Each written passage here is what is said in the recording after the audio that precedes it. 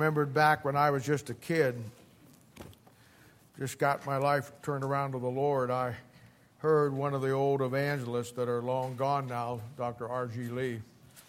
And he was one of the last of the Philadelphian preachers. And I remember, and I had just gotten right with the Lord, and just was all, sitting there listening and taking it all in. And I'd never heard him preach before, and everybody said that he, which he was the master of preaching and evangelism. He was a great old Southern Baptist, back in the old day preacher, just really could preach the Word of God. And the choir, before he came, and I didn't know this, but they sang that song, Throw Out the Lifeline. And he preached a message that night on throwing out the lifeline, which is a salvation message. And I'll never forget, I was so glad that night to be able to absorb what he was saying, because I knew at that point in my life that I was saved. And he actually walked down while the choir began to sing, and he was throwing out the lifeline to people. And that night as I sat there, I thought to myself, I was so glad that in my life that I had grabbed that lifeline and that I knew the Lord Jesus Christ as my own personal Savior. Last week, we looked at Mary as we were coming through John chapter 11 and 12. What an incredible chapter it's been, if you've been following it along. And we looked at an in-depth look at Mary and her relationship with the Lord Jesus Christ. In particular, defining the concept of worship.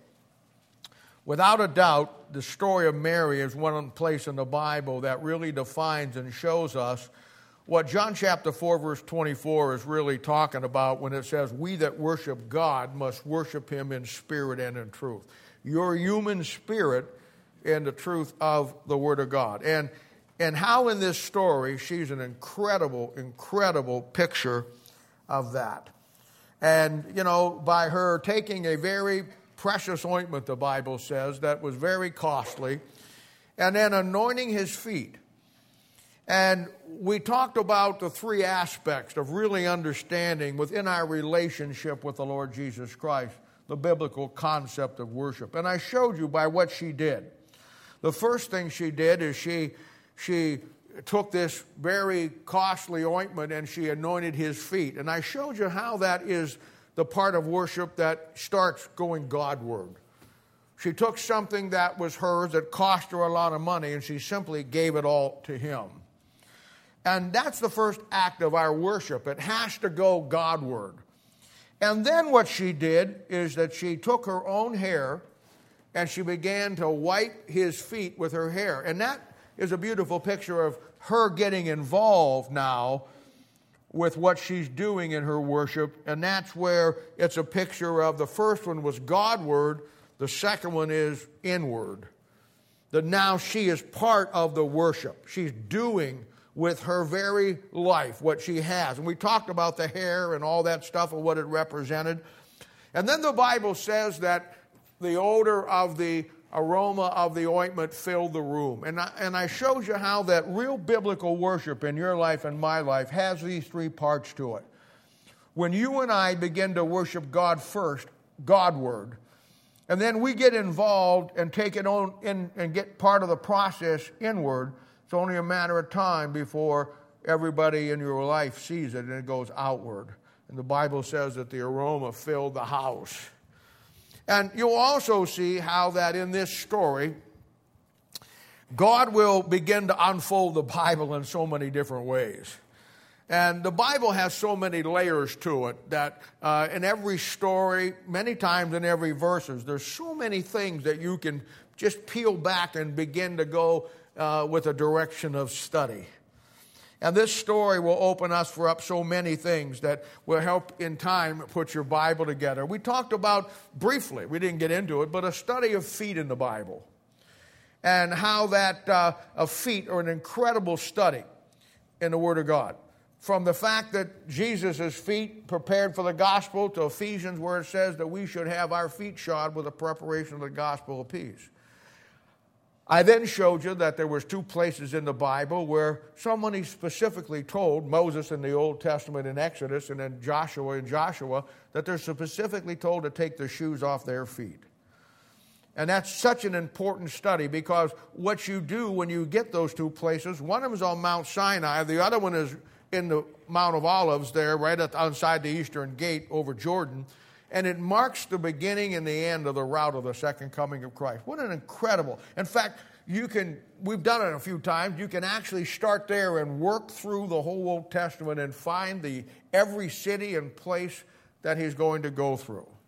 We talked about smells and odors in the Bible and how that it's a sweet savor to God and how that our relationship with him should be like the Garden of Eden and have the beautiful perfume of a relationship. We talked about the table and how that's a picture of our fellowship, and talked about the supper where we sit down around the fellowship of the table and then enjoy the feasting on the Word of God. It's amazing how one study like this could open up so many other studies, and there's so many other things we could talk about. But that's what the Bible is. The Bible is our unsearchable riches. It's eternal. It never ends. There's always something. You know, if you would read the Bible through 1,000 times in your lifetime, and then you read it through 1,001, you'd find so many things you missed the first 1,000 times through. Because God, it's a living book, and it keeps revealing itself. Now today, I want to talk about our third character in this study. If you have been following along, we know we talked about Martha, and we saw her. We all love Martha. And then we saw last week Mary, and now today I want to look at Lazarus. And Lazarus will be a great study for all of us. And, I told you when we looked at it from a doctrinal standpoint that Lazarus is a picture of the nation of Israel. How that he's dead like Israel spiritually. He gets resurrected like Israel does. I gave you all the verses in Romans and the Old Testament. But today we're going to look at it from a practical standpoint. I want you and me to see this, how it impacts us. Because Lazarus is going to be a picture for us of an unsaved man or an unsaved person in general. He's dead, much like we were before we got saved. Much like it was before we grabbed that lifeline. We were dead in trespasses of sin. There was no light in our life. There was no fellowship with God in our life. We were dead in the trespasses of sin. And then Christ in our story comes to Lazarus, this dead man, which is a picture of me and is a picture of you, and then gives him life and brings him out of the darkness of death into the glorious light of the salvation of the Lord Jesus Christ. And in this story now will be that picture of our salvation, the day we trusted Christ as our own personal Savior. So I want to read for you, we're going to bounce around here a little bit today, but I want to read for you, starting out chapter 11, and let's pick it up in verse 32 through 44. And it says, "Then when Mary was come where Jesus was, and saw him, she fell down at his feet, saying unto him, Lord, if thou hadst been here, my brother had not died. When Jesus therefore saw her weeping, and the Jews also weeping, which came with her, he groaned in the spirit and was troubled. And said, Where have ye laid him? And they said unto him, Lord, come and see. Verse 35, Jesus wept. Then said the Jews, Behold, how he loved him. And some of them said, Could not this man which opened the eyes of the blind have caused that even this man should not have died? Jesus therefore again groaned in himself, cometh to the grave, and it was a cave, and a stone lay upon it. Jesus said, Take ye away the stone. Mary, the sister of him that was dead, saith unto him, Lord, by this time he stinketh, for he hath been dead 4 days. Jesus said unto her, Said I not unto thee that if thou wouldest believe, thou shouldest see the glory of God? Then they took away the stone from the place where the dead was laid. And Jesus lifted up his eyes and said, Father, I thank thee that thou hast heard me. And I know that thou hast heard me always, but because of the people which stand by, I said it, that they may believe that thou hast sent me. And when he thus had spoken, he cried out with a loud voice, Lazarus, come forth. And he that was dead came forth, bound hand and foot with grave clothes, and his face was bound about with a napkin. Jesus said unto them, Loose him and let him go. Let's pray. Father, we thank you today for the Lord Jesus. And Lord, I understand that I have nothing to say, nothing to give these folks that is going to be any different in their life because I'm just like them. But Lord, it has to be the Holy Spirit of God through the Word of God. And Lord, I ask today that you'd put us all under the blood, that you'd put a cordon of angels around this place today, that nothing would interfere with the clear, plain message that I want to give today. Help me to articulate. Help me to understand. Help me to keep myself out of it. Help me. Forgive me. Put me under the blood that I might be able to open up the Scriptures for those that are here today and see this great story about a man that was dead and then God brought him back to life. And we'll thank you and praise you in Jesus' name. For his sake we ask it. Amen. Now, there's something I want you to see here for you Bible students, and you'll want to get this in your Bible before we jump into this. Look at verse 35. Jesus wept. Now, that is the shortest verse in the Bible. And if you ever do a Bible drill someplace at camp or whatever, remember Troy used to do that? And somebody say, what is the shortest verse in the Bible? Now you know, Jesus wept. That's not why I'm telling you that. I mean, it is, but it isn't. There's more to it than that. This is another key that Lazarus, from a doctrinal sense, is a picture of the nation of Israel.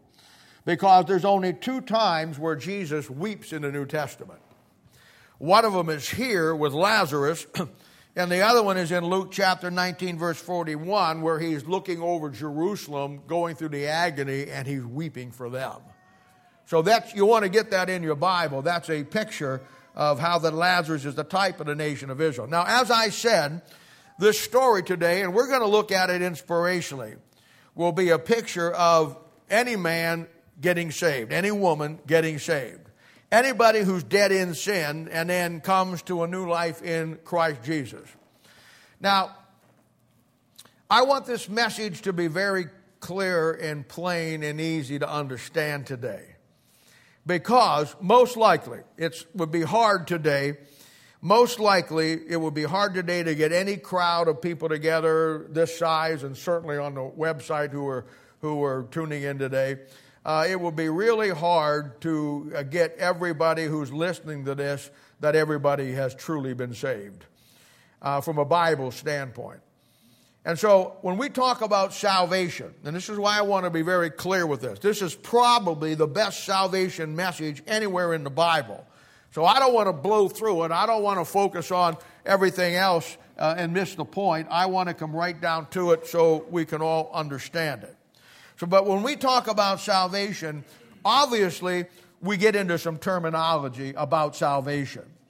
And sometimes it can be confusing. The day and age that we live in, it can be misleading and confusing if it's used wrong. And many times it is. And you'll ask a person, if you're witnessing to somebody or you meet somebody and you talk to them after a while, you will ask the person if they've ever been born again or ever been saved. And you see, that's common Bible terminology that we all use and for the most part understand.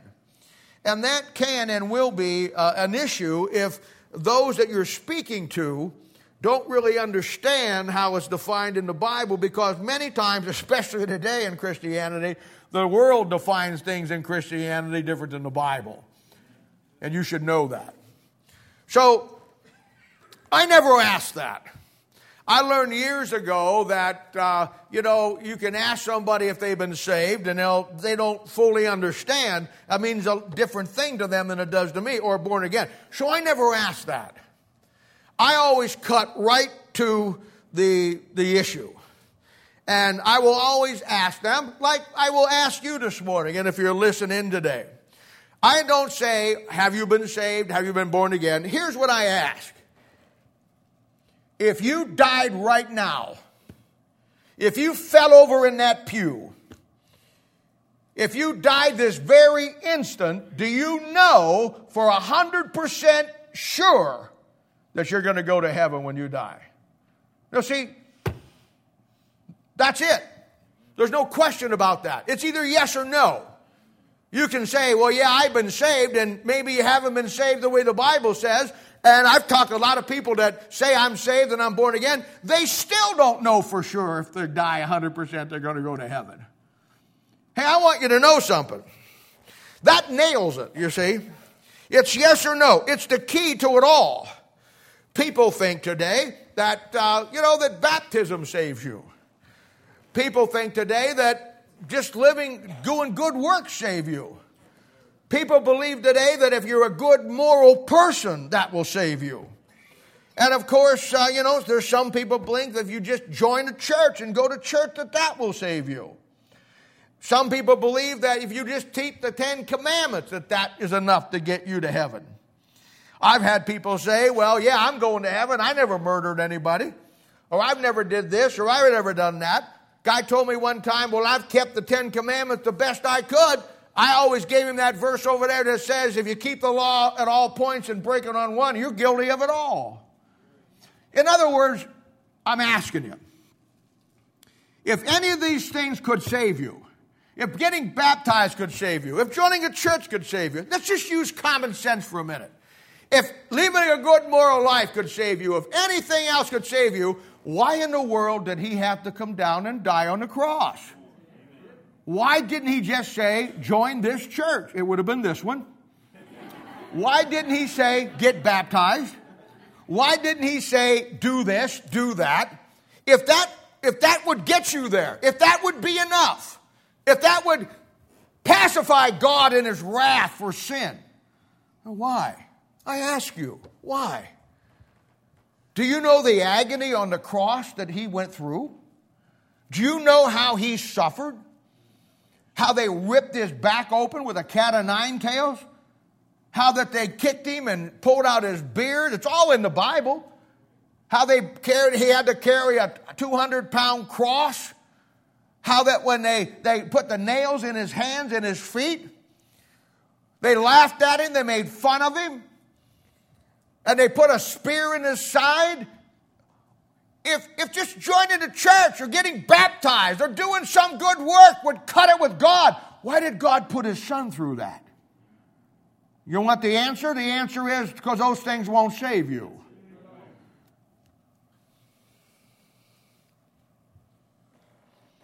In the Bible, there is a clear, simple plan of salvation. That when you really get saved, God's way, born again, when you really, it's the real deal. You now know for sure, 100%, that if you die at any instant, you know for sure you're going to heaven.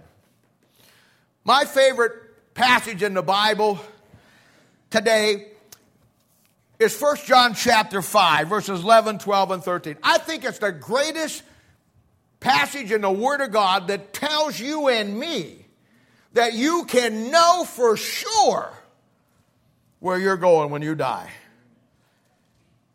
And it says this, and this is the record, that God hath given to us eternal life, and this life is in his Son. He that hath the Son hath life, and he that hath not the Son of God hath not life. These things have I written unto you that believe on the name of the Son of God, that you may know that you have eternal life, and that you may believe on the name of the Son of God.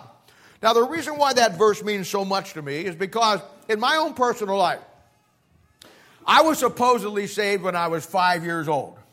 Sharon, you'll remember, I remember the day that you went down to get saved. And Mom was crying, Dad was crying. It seemed like the thing to do, so I cried. My sister's older than me, so she went down and she trusted Christ as her own personal Savior.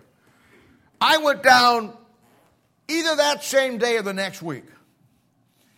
And I was very young. I was probably 5, maybe 6 years old. I remember to this day the lady who opened up her Bible. I remember she had the verses marked in red. I went through the whole 9 yards, and I did what everybody told me to do.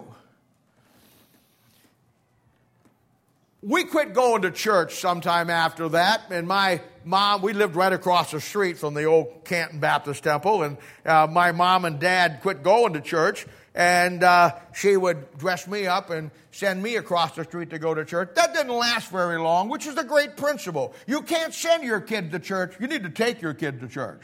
Amen. So anyway, I quit going after a while.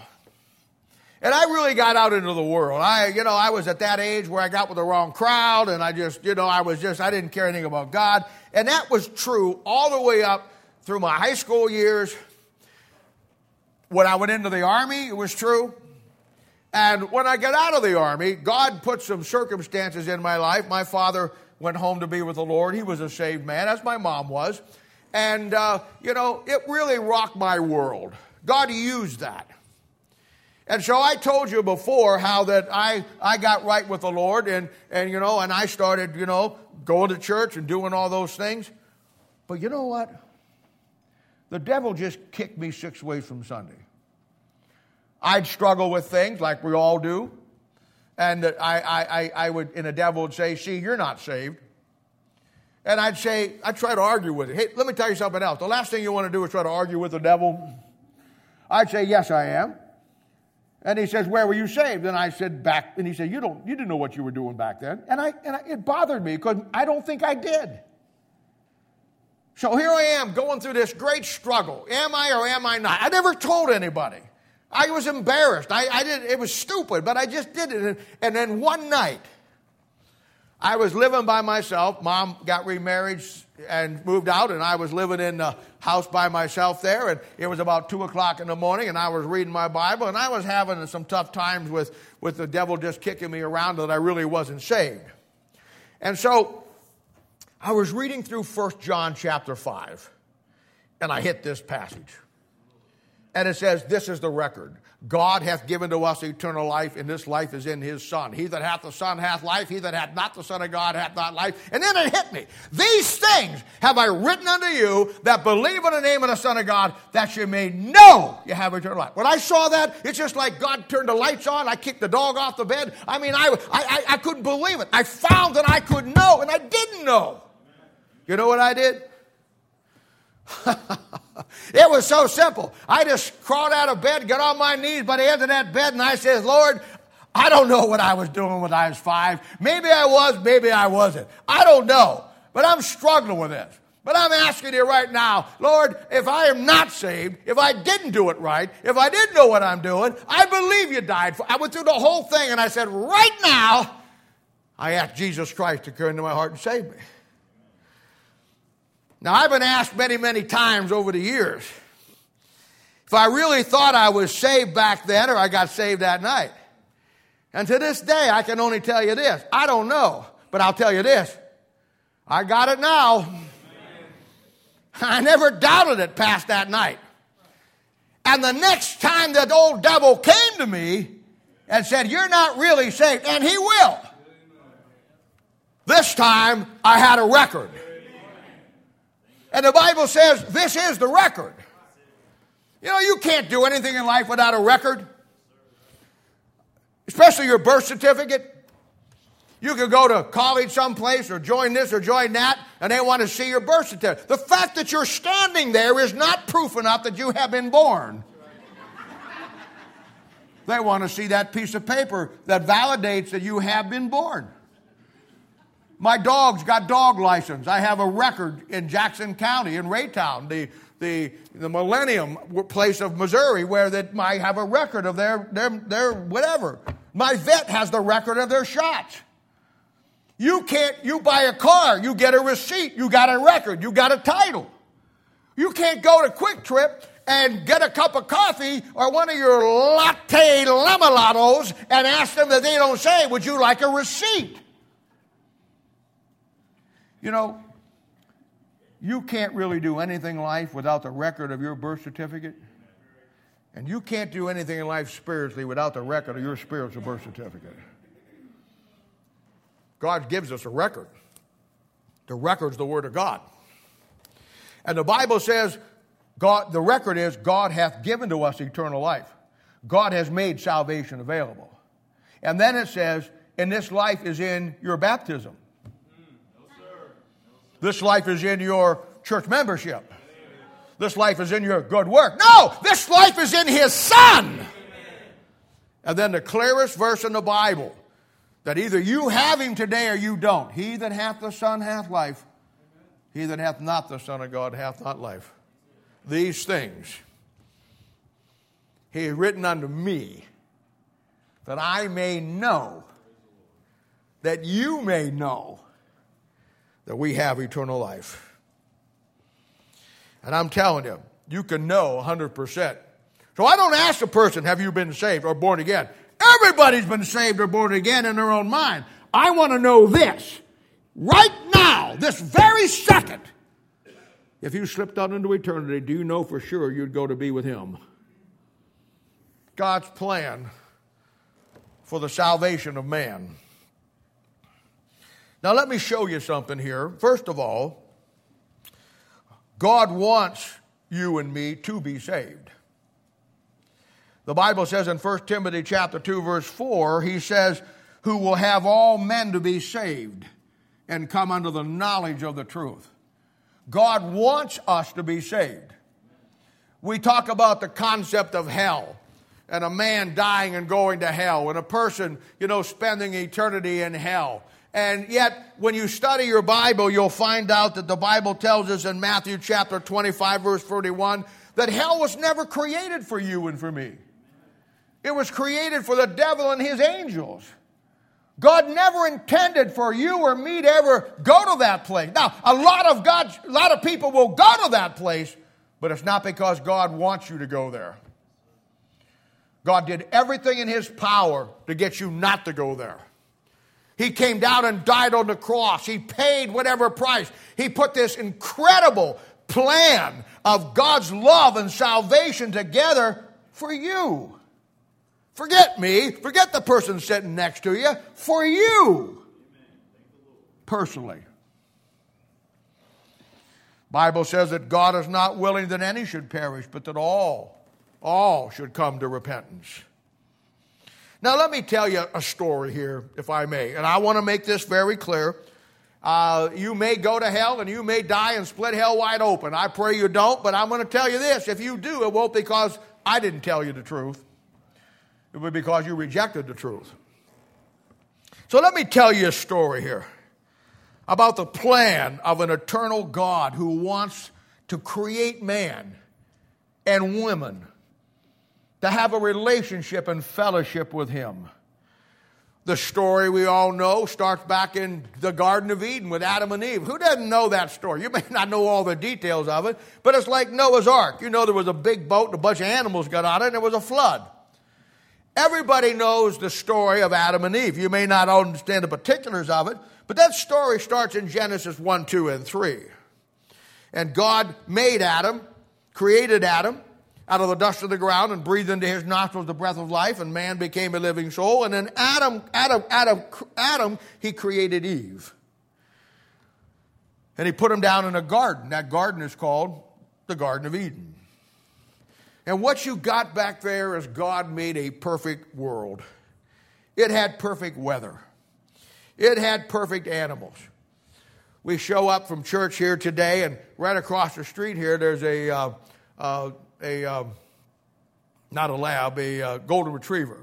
Her name is Linda. She stands out there waiting for people to come to church. She runs over here this morning with her tail wagging and just happy to see me and bouncing all over the place. I tried to get my bag out. I thought she was going to get in the car. And then I opened up the church door and she almost came into that. And she just, well, you pet her, she's the sweetest dog in the world. And I always think to myself, you know what? Back in the garden, lions did that. Bears did that. You know how people get killed in zoos and get maimed? They get in the wrong dispensation. They go to the zoo and they think that big old, I mean, what lion laying there doesn't seem like he would love you to hug him? What bear isn't the cutest thing you ever saw in your life? And so these idiots will climb over the fence, reach through there, or get in with them and become dinner. But I'm going to tell you, there was a time when you could do that. I've always thought about Daniel when they threw him in the lion's den. Those lions were down there to rip everybody apart, and they had. And this is another great story. They throw Daniel down in the lion's den, and he probably had the best night's sleep he ever had. The king didn't have a very good night because he knew he did wrong. But could you imagine a body heat of 112 degrees for an animal like that? 8 or 9 of them all snuggled around, purring and snuggling while you're sleeping there. And somebody said, you know what? The lion's den was a terrible place. I won't tell you something. Being thrown into the lion's den is never an issue when the lion or the king of the tribe of Judah is with you. And the Lord's standing in the corner and he says, now boys, I know we're in the wrong dispensation. You're like eating these things. In fact, you know, one of the Roman guys went in the other day and says, I don't know what we're going to do about all these lions. They're eating up the prophets. And he says, but I'm telling you, my man Daniel's going to come down to shoot here in a moment, and everybody is going to really go back to the garden mindset. And old Daniel come in, and them lions just all curled up there and got the best night's sleep he ever got. That's the way it was in the garden. By the way, that's the way it's going to be in the millennium. But that's the way it was in the garden. And God made everything perfect. He made the animals perfect. He made the weather perfect. Who wants to really get excited about getting up at 5 o'clock to go to work in the morning? In the garden, you didn't have to. He didn't work. He walked around. He didn't have to labor for his food. It was on the ground. It was right there. I mean, if he wanted some apples high up, he just told the giraffe to move his head up there and knock some down, and he got everything he wanted. It was a beautiful place. The Bible says that Adam and Eve fellowshiped with God. He wanted that fellowship with his creation. But I need to tell you something else. God will not force you to love him. That's an uncharacteristic concept of a holy God. God wants us to choose to love him. This is called free will in the Bible. So he put 2 trees down in that garden, and he told Adam, don't do this one, and if you don't do this one, you can have this one, and this is the one I want you to get. But don't do this one. You know what Adam and Eve did? Same thing you and I would have done. Took the wrong tree. You know why we got the problems we got in life? And we all have some problems. If you're saved here, your problems have now the ability to be fixed. But if you're not saved, you know why you got the problems you got? You got the wrong tree. You just took the wrong stuff. And when they did that, it destroyed God's world. That perfect environment. Everything was now a mess. Now the animals are going to eat you. The earth has a curse on it. And that sin that came in because they chose by a free will, because God won't force you to love him. He wants you to choose to love him. Now, most of you are married, or none of you are married. Some of you younger guys are going to get married. Some of you your wives are older than you.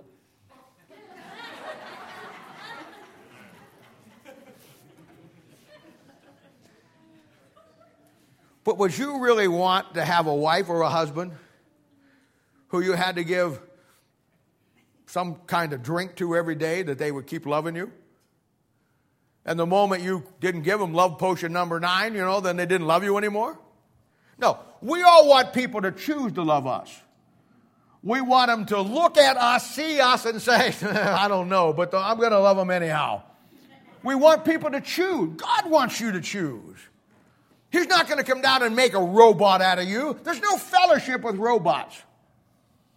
God wants a free moral agent, a human being, who has a desire to be with God, who has a love and a passion for God, who wants to spend an eternity with God because they understand how God is good for them and what he's done for them. And the Bible says that sin, that Adam and Eve, it separated them from God.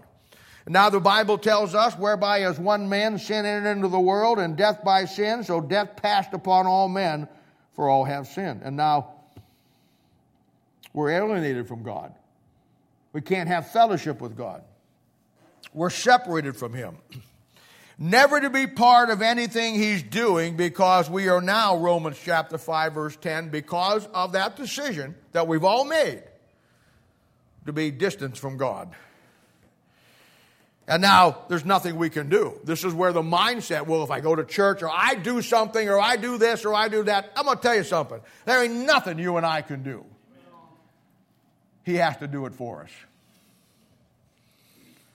Somebody says, God is love. Yeah, He is love, but I don't think you probably understand. So they say, well, God is love, He loves everybody. Well, I understand, for God so loved the world, but let me give you a definition of God's love. God's love is the fact that He came down and died on the cross for you and for me. That's God's love. The Bible says all have sinned and come short of the glory of God, Romans 3. There's none that doeth good, no, not one. There's none that understandeth. There's none that seeketh after God. And all of our righteousness, Isaiah 64:6 says, is as filthy rags in the sight of God. And that there is none that's righteous, no, not one. And this will be the spiritual condition of every one of us before we truly found salvation. Destined for the lake of fire. And let me be clear here. I want to separate myself. Boy, this modern day Christianity stuff, there is a, maybe you've seen it. There's an ad on television that they're trying to win people to Christ, and it says, heaven or not. You ever see that one? Heaven or not. And then you call this number. And I looked at that when I first saw it, and I thought to myself, that is it right there. You know why they say heaven or not? Because they just can't use the word hell.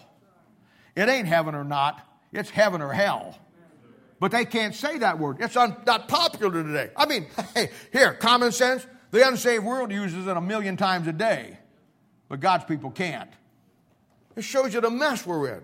I want to tell you something. There's a heaven to gain and a hell to shun. And when a man used to preach, old Bob Jones Sr., he'd preach on hell. And those guys would preach hell so hot you could feel the heat. And somebody said one time, well, I don't think you ought to preach. You're trying to scare people. He said, I'd rather have people hell scared than hell scorched. A lot of truth to that. Hell is real. It's where men and women stay in their sins because they have rejected Christ. And I don't have time to get into the reasoning behind that, an eternal fire with an eternal soul and an eternal sin. But then Romans chapter 6. Oh, what a great verse. My pivotal verse when I deal with somebody. For the wages of sin is death. That's separation from God and going to hell. But the gift of God is eternal life through Jesus Christ our Lord. God made a way. We didn't deserve it. Nothing we could do to get it. God made a way. Now listen to me. He loved His creation so much, you and me, that when Adam and Eve did what they did and threw the world into the mess that it's in today, and alienated all of us from God and our fellowship with Him, God then said, I love my creation so much, here's what I'm going to do. I couldn't trust Adam and Eve to do it. Every man in the Bible that was a great man, Abraham, Isaac, Jacob, David, Solomon, you name them, every one of them failed and fell into sin. You know what God said? If I'm going to fix this thing, I'm going to have to do it myself. And the Bible says that God took on a body of a man. God manifested in the flesh. He came down to this earth. He lived for 33 years. And then He went to that cross and He paid the price. The Bible says where one man brought sin into the world, the first Adam, the second Adam paid the price and took it out. And then He made a way for all of us. You on the YouTube, listen to me. He made a way for you. You sitting here today, if you don't know for sure 100%, if you die, you go to heaven, He made a way for you. He made a way for me. He made a way for everybody in this room today. And yes, sin came into the world by one man, but by God sending himself down to take on the body of man, the Bible says, Romans 5:8, but God commended his love toward us. In that love, while we were yet sinners, Christ died for us. He looked down through eternity. He saw every one of us, every one of you. He saw me struggling in this world, headed for the lake of fire, and he loved you and loved me so much that in that love, God commended his love toward us. He died for us. He paid the price. Where Romans 5:10 says that I was the enemy of God. Now I have the ability to be reconciled. How? By the death of his Son. Romans chapter 5 verse 1 says, therefore, being justified by faith, we have peace with God through our Lord Jesus Christ. You know what that peace is? That peace is knowing that no where you go in this life or what happens in this life, that when you die, you're going to heaven to be with him. It's just that simple. Peace with God. I can't stand up here and tell you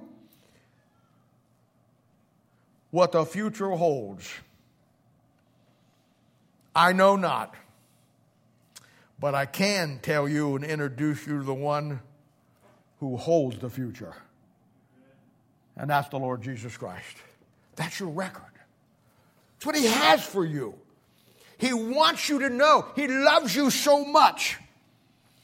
The death of Christ on the cross in our place, my place, forget me, your place. And nothing else will give you that peace with God. And for us, there is no other way.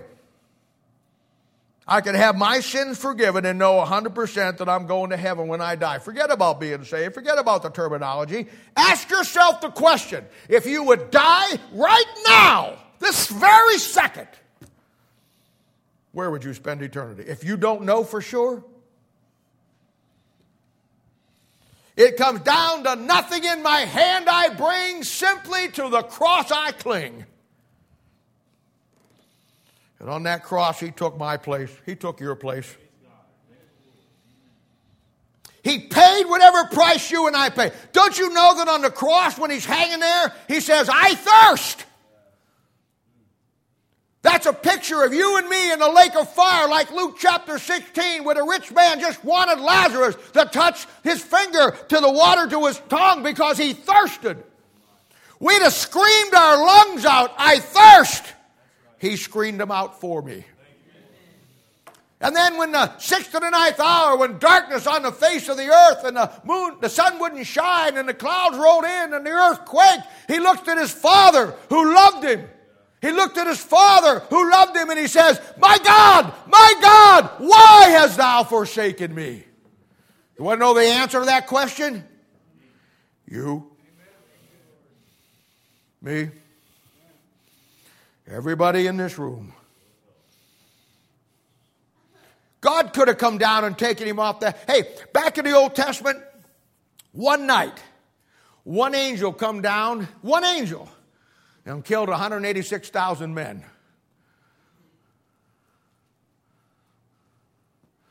I have a theory, and it's my own personal one. If you don't like it, I don't care. It means something to me. I know how much God loved his Son. And I know when he's on that cross and God's looking down and he's going through the agony and they beat him and they whipped him and they put the nails in his hands and his feet. He asked for water and said, I thirst. They gave him vinegar. And I bet you God is just about ready. And when that Roman soldier walks up, they're casting dice for his robe. When that Roman soldier sitting over there watching this thing, got a hot date tonight in Bethlehem, he says, watch this, boys, watch this. He picks up that big old spear and he looks up there and boy, he throws that spear and it goes up into his side. I bet you at that moment of time, God had had enough. I bet you at that time God raised his hand to send down 10,000 angels to take his son off that cross and wipe out the world. But at that moment, his son said, Father, forgive them. They know not what they do. And God's hand was stayed. And God knew that if he did, Bob Alexander could never go to heaven. He knew if he took him down that cross that you could never get to heaven.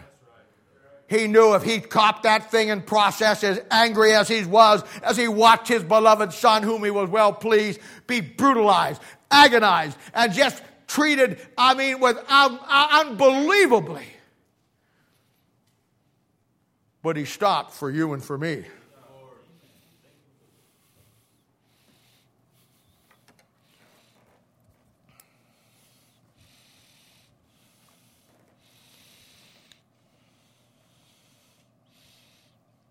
Now, salvation, if you're ever going to get it, if you're ever going to accept it, have you noticed I haven't even gotten to the text yet?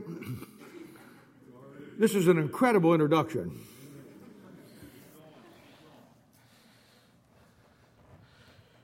Our salvation has to be about our personal sin debt.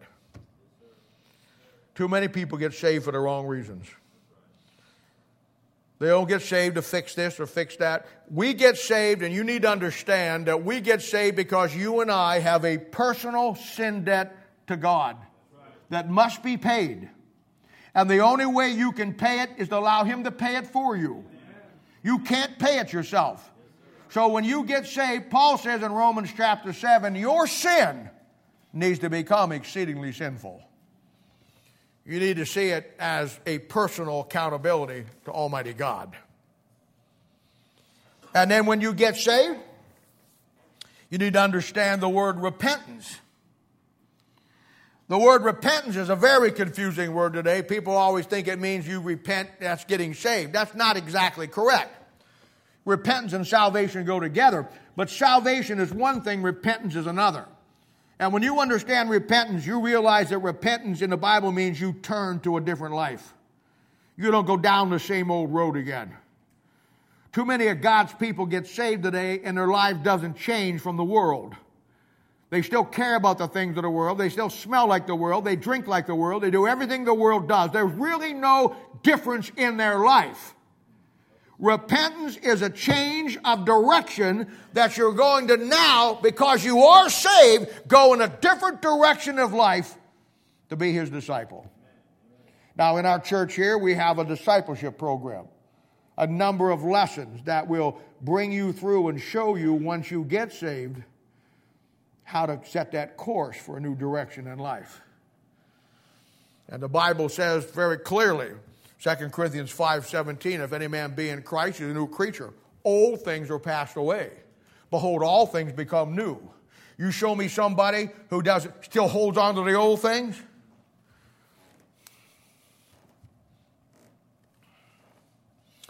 Four days in the Bible you want to remember. The first one's the day of the Lord. That's God's day. The second one is the day of Christ, or Jesus Christ. That's the rapture. That's Christ's day.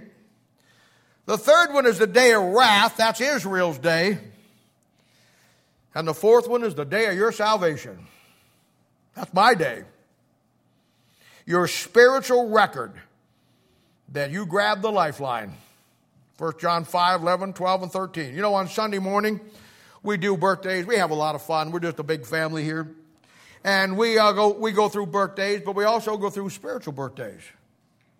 That's the day you got saved. That's the day God will change everything about you. And if it hasn't changed, there's something wrong. Your thinking in life is now changed. Your direction in life is now changed. Your affections in life are now different.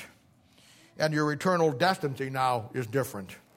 Through salvation and then repentance. Turning to another direction in your life. Now, salvation is not complicated. Romans chapter 10, verses 9 and 10 says, if thou shalt confess with thy mouth the Lord Jesus, and shalt believe in thine heart that God hath raised him from the dead, thou shalt be saved. For with the heart man believeth unto righteousness, and the mouth confession is made unto salvation. There's simply two aspects to a man or a woman getting saved. One is a head knowledge, and the other one is a heart knowledge. You believe in your heart that Jesus died on the cross and paid your price, and he died in your place like we've been talking about. And then based on that, through the head knowledge, you confess and ask him to come into your heart and save you. Romans 10:13. For whosoever shall call upon the name of the Lord shall be saved. Now, the next question is, the obvious question, when should I get saved? Now. As soon as you hear the gospel message. You see, 2 Corinthians 6:2 says, behold, now is the day of salvation. Proverbs 27:1 says, boast not thyself of tomorrow, for thou knowest not what a day may bring forth. You're not promised tomorrow. You're not promised this afternoon. You're promised right now. Now, with all that I said, finally, let's look at Lazarus in John chapter 11. And I want to show you an amazing thing. Why, if you're listening to me here this morning, you're sitting here this morning, you need to be saved, biblically. Now, I want to show you an amazing thing about the story in the Bible dealing with dead people. Dead people who picture us in dead trespasses of sin, who then get life from the Lord Jesus. It's a picture of us. And for you today, hopefully it'll be your day of salvation. Now, in the New Testament, you will have three people who represent unsaved people who get saved. Three dead people. And the amazing thing about it is when you look at these, it brings an incredible study that you need to see today. And in their story, you will see the absolute importance of trusting Christ as your personal Savior as soon as you hear the gospel. Gospel is the good news that Jesus came, died, and was buried, rose again the third day according to the Scriptures. His death on the cross to pay for my sin, your sin, our personal sin debt. And you'll see in these three examples, the longer you wait to be saved, the harder it will be to get saved. And there may come a time in your life when it's impossible for you now to be saved. Not because God won't save you, as you'll see here in a moment, but because we have put so many things in our life for so long. Well, allow me to show you. Now, the first person I want to look at here will be in Mark chapter 5, verse 40. So let's turn over there. We're going to pick it up in verse 22. And it says in Mark 5:22, and behold, there cometh one, one of the rulers of the synagogue, Jairus by name, and when he saw him, he fell at his feet, and besought him greatly, saying, my little daughter lieth at the point of death. I pray thee, come and lay thy hands on her, that she may be healed, and she shall live. And Jesus went with him, and much people followed him and thronged him. Now, between verse 24 and 45, another little story comes in here. It's the woman with the issue of blood. We don't need to worry about that, but pick it back up in 35 now. Back to our story about this girl. And while he yet spake, there came from the ruler of the synagogue's house certain which said, thy daughter is dead. Why troublest thou the master any further? And as soon as Jesus heard the word that was spoken, he saith unto the ruler of the synagogue, be not afraid, only believe. And he suffered no man to follow him, save Peter, James, and John. Now that is a great study in itself of the inner three, but we don't have time to get into that today. And cometh to the house of the ruler of the synagogue, and seeth the tumult, that's confusion, and them that wept and wailed greatly. And when he was come to say it unto them, why Why make ye this ado and weep? The damsel is not dead, but sleepeth. Now that is one of the greatest single keys anywhere in the Bible that begins to open up a study of what happens when you die. Don't have time to get into that one this morning. But when you teach it today, verse 40 is what God's people do, what they did back then, because they missed it too. And they laughed him to scorn. They couldn't get what he was talking about. Most of God's people can't today either. But when he had put them all out, he taketh the father and the mother of the damsel, and them that were with him, and entereth in where the damsel was lying. And he took the damsel by hand, and said unto her, Talitha cumi, which is being interpreted, Damsel, I say unto thee, arise. And straightway the damsel arose and walked, for she was the age of 12 years. And they were astonished with great astonishment. And he charged them straitly that no man should know it, and commanded that something should be given her to eat. Now our first example here, and I want you to note a few things, is a young girl that's 12 years old. Now I want to say this to you before I make my point here. The best time for you to get saved is around that time. This is close to the age of accountability, over a little bit maybe for most people, but very young in her life. And as soon as you know the truth, you need to get saved. Jesus said in Matthew chapter 18, verse 3, except you come to me as a little child, you have no part with me. He's always focused on little children. Did you ever see that? Now, I didn't get right with God till I was 20 years old. And let me tell you, those first 21 years did me no favors. And I'm telling you, the longer you wait, the more baggage you accumulate. And that is the key word in our study right now, the word baggage. The longer you wait, the more baggage you're going to fill up. And you open up them bags. When we do discipleship here, that's what a lot of it has to do with. We bring somebody in that just got saved, and we open up them bags. Some of the stuff you can keep. Some of it's got to go. Now, this little gal here, it's always been interesting to me. The Bible says, and this is what I want you to focus on, the moment he said, arise, straight away, she arose and she walked. She's got no baggage. She's 12 years old. She hasn't set the patterns of deception in her life yet that we have. She hasn't set the pattern of doing what we want to do. She's still tender. And I am telling you, the greatest time in your life to get saved is when you're still tender and the world hasn't tainted you. Because the longer you wait, the more baggage you accumulate, the harder it is. This girl here, she straight away gets up and she walks. And then he says, feed her, feed her, feed her. Now, I've said it many, many times. We have a host of you young men and our ladies in our church that are in your late teens, 20s, 30s. Most of you teens, late teens, high school kids. And I tell you all the time, this is the greatest time in your life to get your head screwed on straight to serve God. Most of you haven't learned yet how to be deceptive. You haven't learned how to lie to God. You're still tender. And, it's an amazing thing. I drive by John Knox Village every day, and we went down to retirement homes, for a while there, and I guess we're going to get to start that back up now that the COVID has gone away. But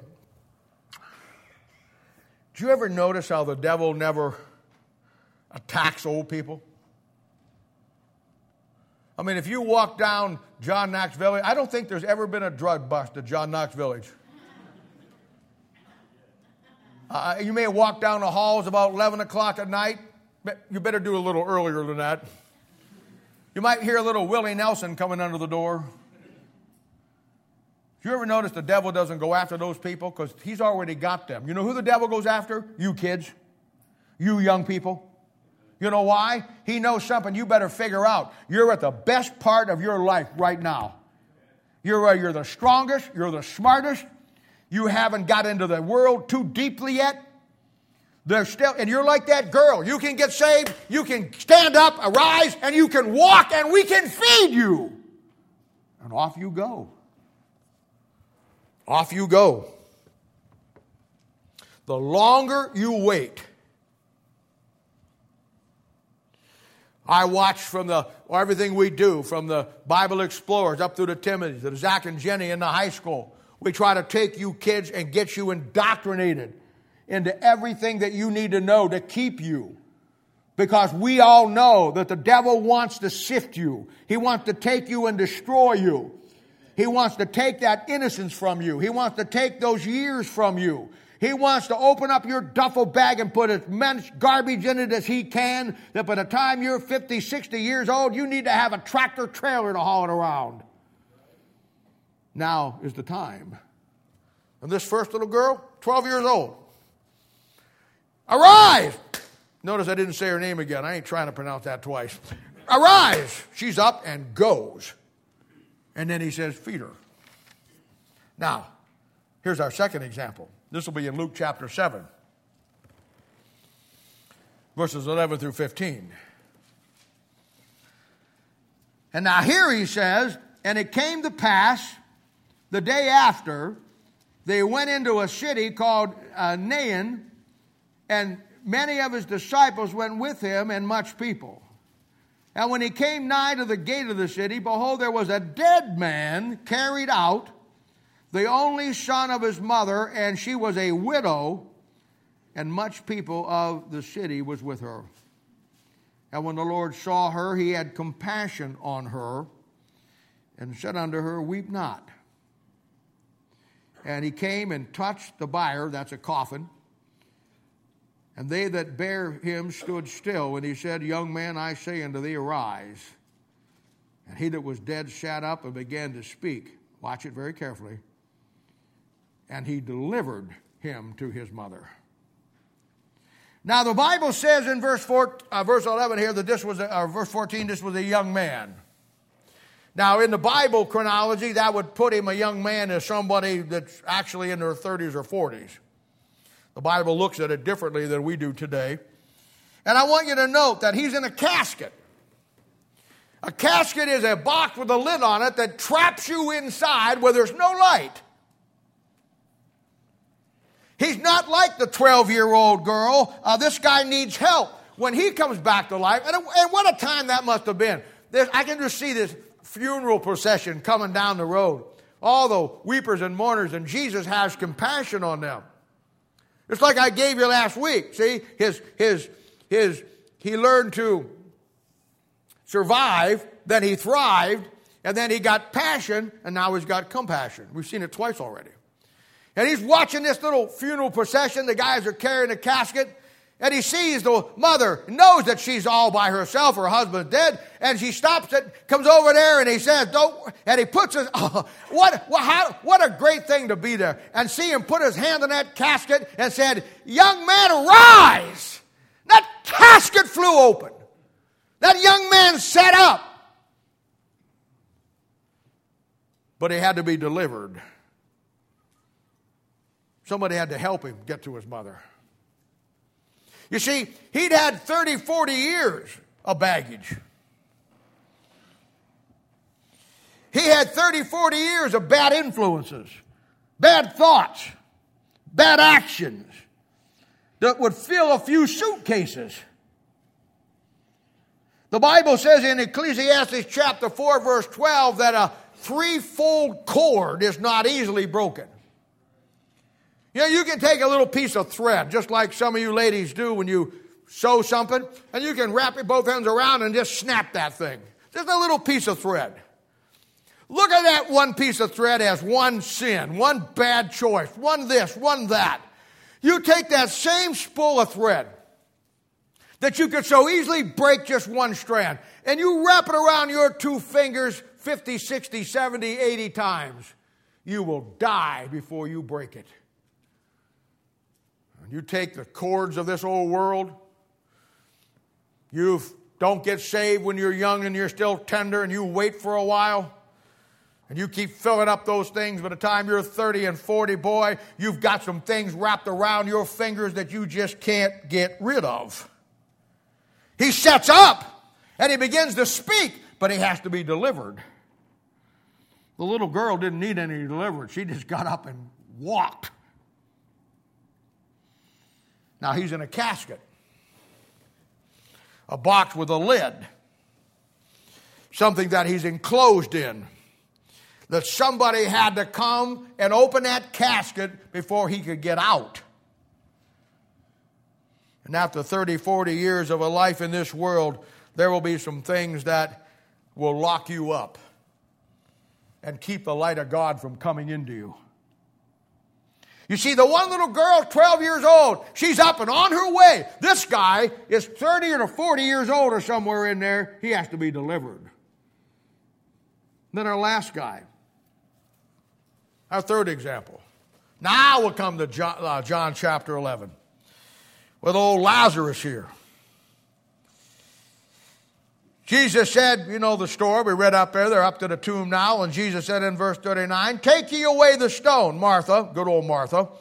And she says, don't open that stone. Now, he smells bad. He's been dead for 4 days. Let the stink of the dead keep the miracle from God from happening. Jesus saith unto her, shut up, Martha. Jesus saith unto her, said I not unto thee, if thou would have believed, thou shouldest see the glory of God. She wants to keep the glory of God from coming through because this guy may smell after being dead for 4 days. And I'm sure he did. And they took away the stone from the place where the dead was laid. And Jesus lifted up his eyes and said, Father, thank thee that thou hast heard me. I know that thou hearest me always, but because of the people which stand by, I said it, that they may believe that thou hast sent me.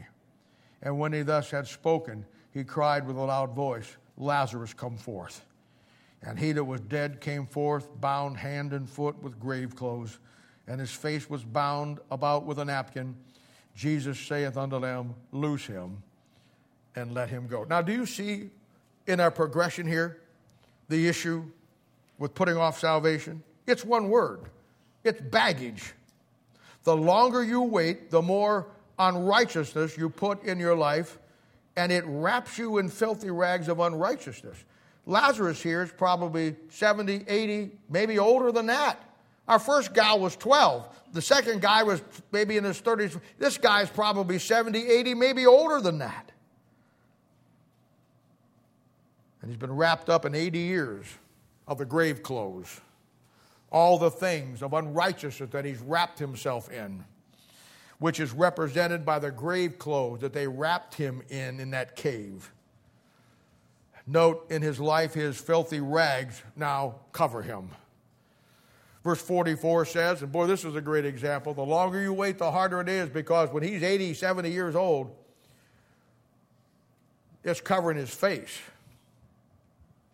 He can't see the things of God anymore like he could when he was 12. He's been blinded by some things. He's now spent 60, 70 years alibi and getting out of the conviction that God has put him under, and he's blinded to it. So his righteousness and his filthy rags cover his face. 50, 60, 70 years of having your eyes exposed to the wrong things. And when you get to that point, it's hard to see God doing anything because you can't see what he's did because he hasn't done anything for you. Then look at verse 44. Jesus says, Lazarus, come forth. I heard a preacher one time said God was so powerful and Jesus was so powerful that when he went into that tomb, where obviously it was a graveyard with other dead people, he says, Lazarus, come forth. If he would have just said, come forth, everybody in the grave part would have come up. I kind of like that myself, but...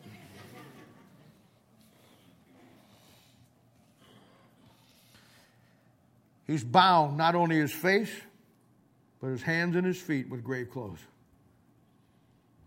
Now you just can't up and go and serve God like the little 12-year-old. Now you can't even be delivered. Now you got to be unwrapped. Now, at this age, you have to undo a lot of things you didn't have to undo when you were younger. These in the Bible are called strongholds. Now strongholds have taken over completely what you do with your hands, where you go with your feet, and what you see and say with your face. This is not a criticism at all, because it doesn't matter to me. I've seen guys that were saved, women who were saved for 10, 15 years and couldn't give up smoking cigarettes. It's not a criticism. I've told the people with the working with the Sunshine Ministry, I know most of those ladies smoke, and sometimes they don't want to come for a long time because they got to have a cigarette. I get that. I told Charles and them to say, if they have to go out and have a cigarette. Just don't smoke in here. I don't care. I'm not going to let you not get the gospel because of something that you've addicted yourself to. I mean, it's a thing where, but that's what happens, isn't it? One little thing like that can control your life. I've seen it with drugs. You've all seen it with drugs. You all know people in your world that are addicted to drugs. I've seen it with alcohol. I've seen it with gambling. I've seen it with pornography. It doesn't matter. You wrap yourself in those things for those many years, and it takes over your face, your eyes, your mouth. It takes over your hands, and it takes over your feet. And you're trapped. And when you get saved, if you do get saved, you need unwrapped. And the men have to unwind all those things in his life. I don't know how many times I've spent with people who are older, 50, 60, 70 years old, who do get saved, but boy, they struggle. There's things they try to undo and they can't. They just fight it all the time. I understand it, and I'm sure God understands it. And it's not a criticism. But my point is this: you need to get saved as quickly as you can. The younger you are, the more tender you are, the less baggage you have, the better off you're going to be. It's just that simple. Did you ever notice this? When Jesus was born in Matthew chapter 2, ever notice that the Bible says they wrapped him in swaddling clothes and laid him in a manger? Do you know what swaddling clothes are? They're grave clothes. They're the same cloth that they wrapped Lazarus in. You know what that tells me? That tells me from the very moment he was born, he was destined, wrapped in my unrighteousness, that I wouldn't have to be. Folks, it doesn't get any better than that. It just doesn't get any better than that. And I'm telling you, the longer you wait, the less chance you're going to have. It will be one thing if it was just you. But you got an opposing opponent that wants you in the lake of fire that will make sure the longer you wait, the harder it is. And that will be the devil. He will work overtime to get you. See, Christ already did the work on the cross. You need to let that work come into your life. To know for sure, 100%, if you died right this moment, you'd go to heaven to be with him. You know, in the Bible, there's two examples of men who put it off.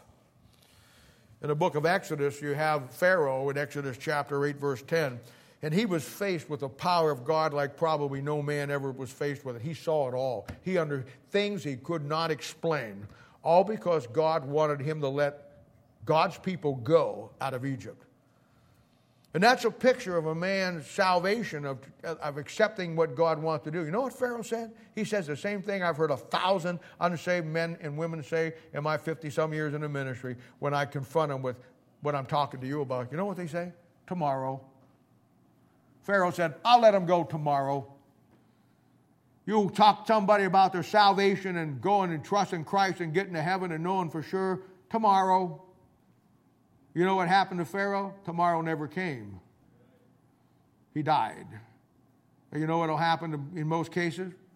Tomorrow will never come. Then the other one was over there in the book of Acts, chapter 26, verse 28. And this is Paul when he's up against King Agrippa. And boy, Paul, it's a great study. He is laying it out to him like nobody ever got it. And now get it. Paul is in prison. He's in chains, standing before King Agrippa. And when you read the story, it's hard to determine who's captive here. Because old Paul's putting it to him. You know what King Agrippa says? Same thing that so many people have said. Paul laid out the salvation that God was doing and the plan that God was doing, and King Agrippa was looking at this thing, sweating bullets, just under conviction, and at the end of that thing, he says, almost you persuadeth me to be a Christian. And he died and went to hell. I've laid this story out to you as simple and clearly as I could today. The Gospel of John, we saw when we started in John chapter 20, verse 31, was a book that God wrote for man to find God's salvation. Now, with all that I've said, I ask you one final time, do you know 100% for sure, if you would die right this second, that you are 100% sure you'd go to heaven to be with the Lord Jesus Christ? That's the question. That's the question of your eternal destiny, and that is the most important question you're ever going to face. Every head bowed and every eye closed. Now, I waited to do this message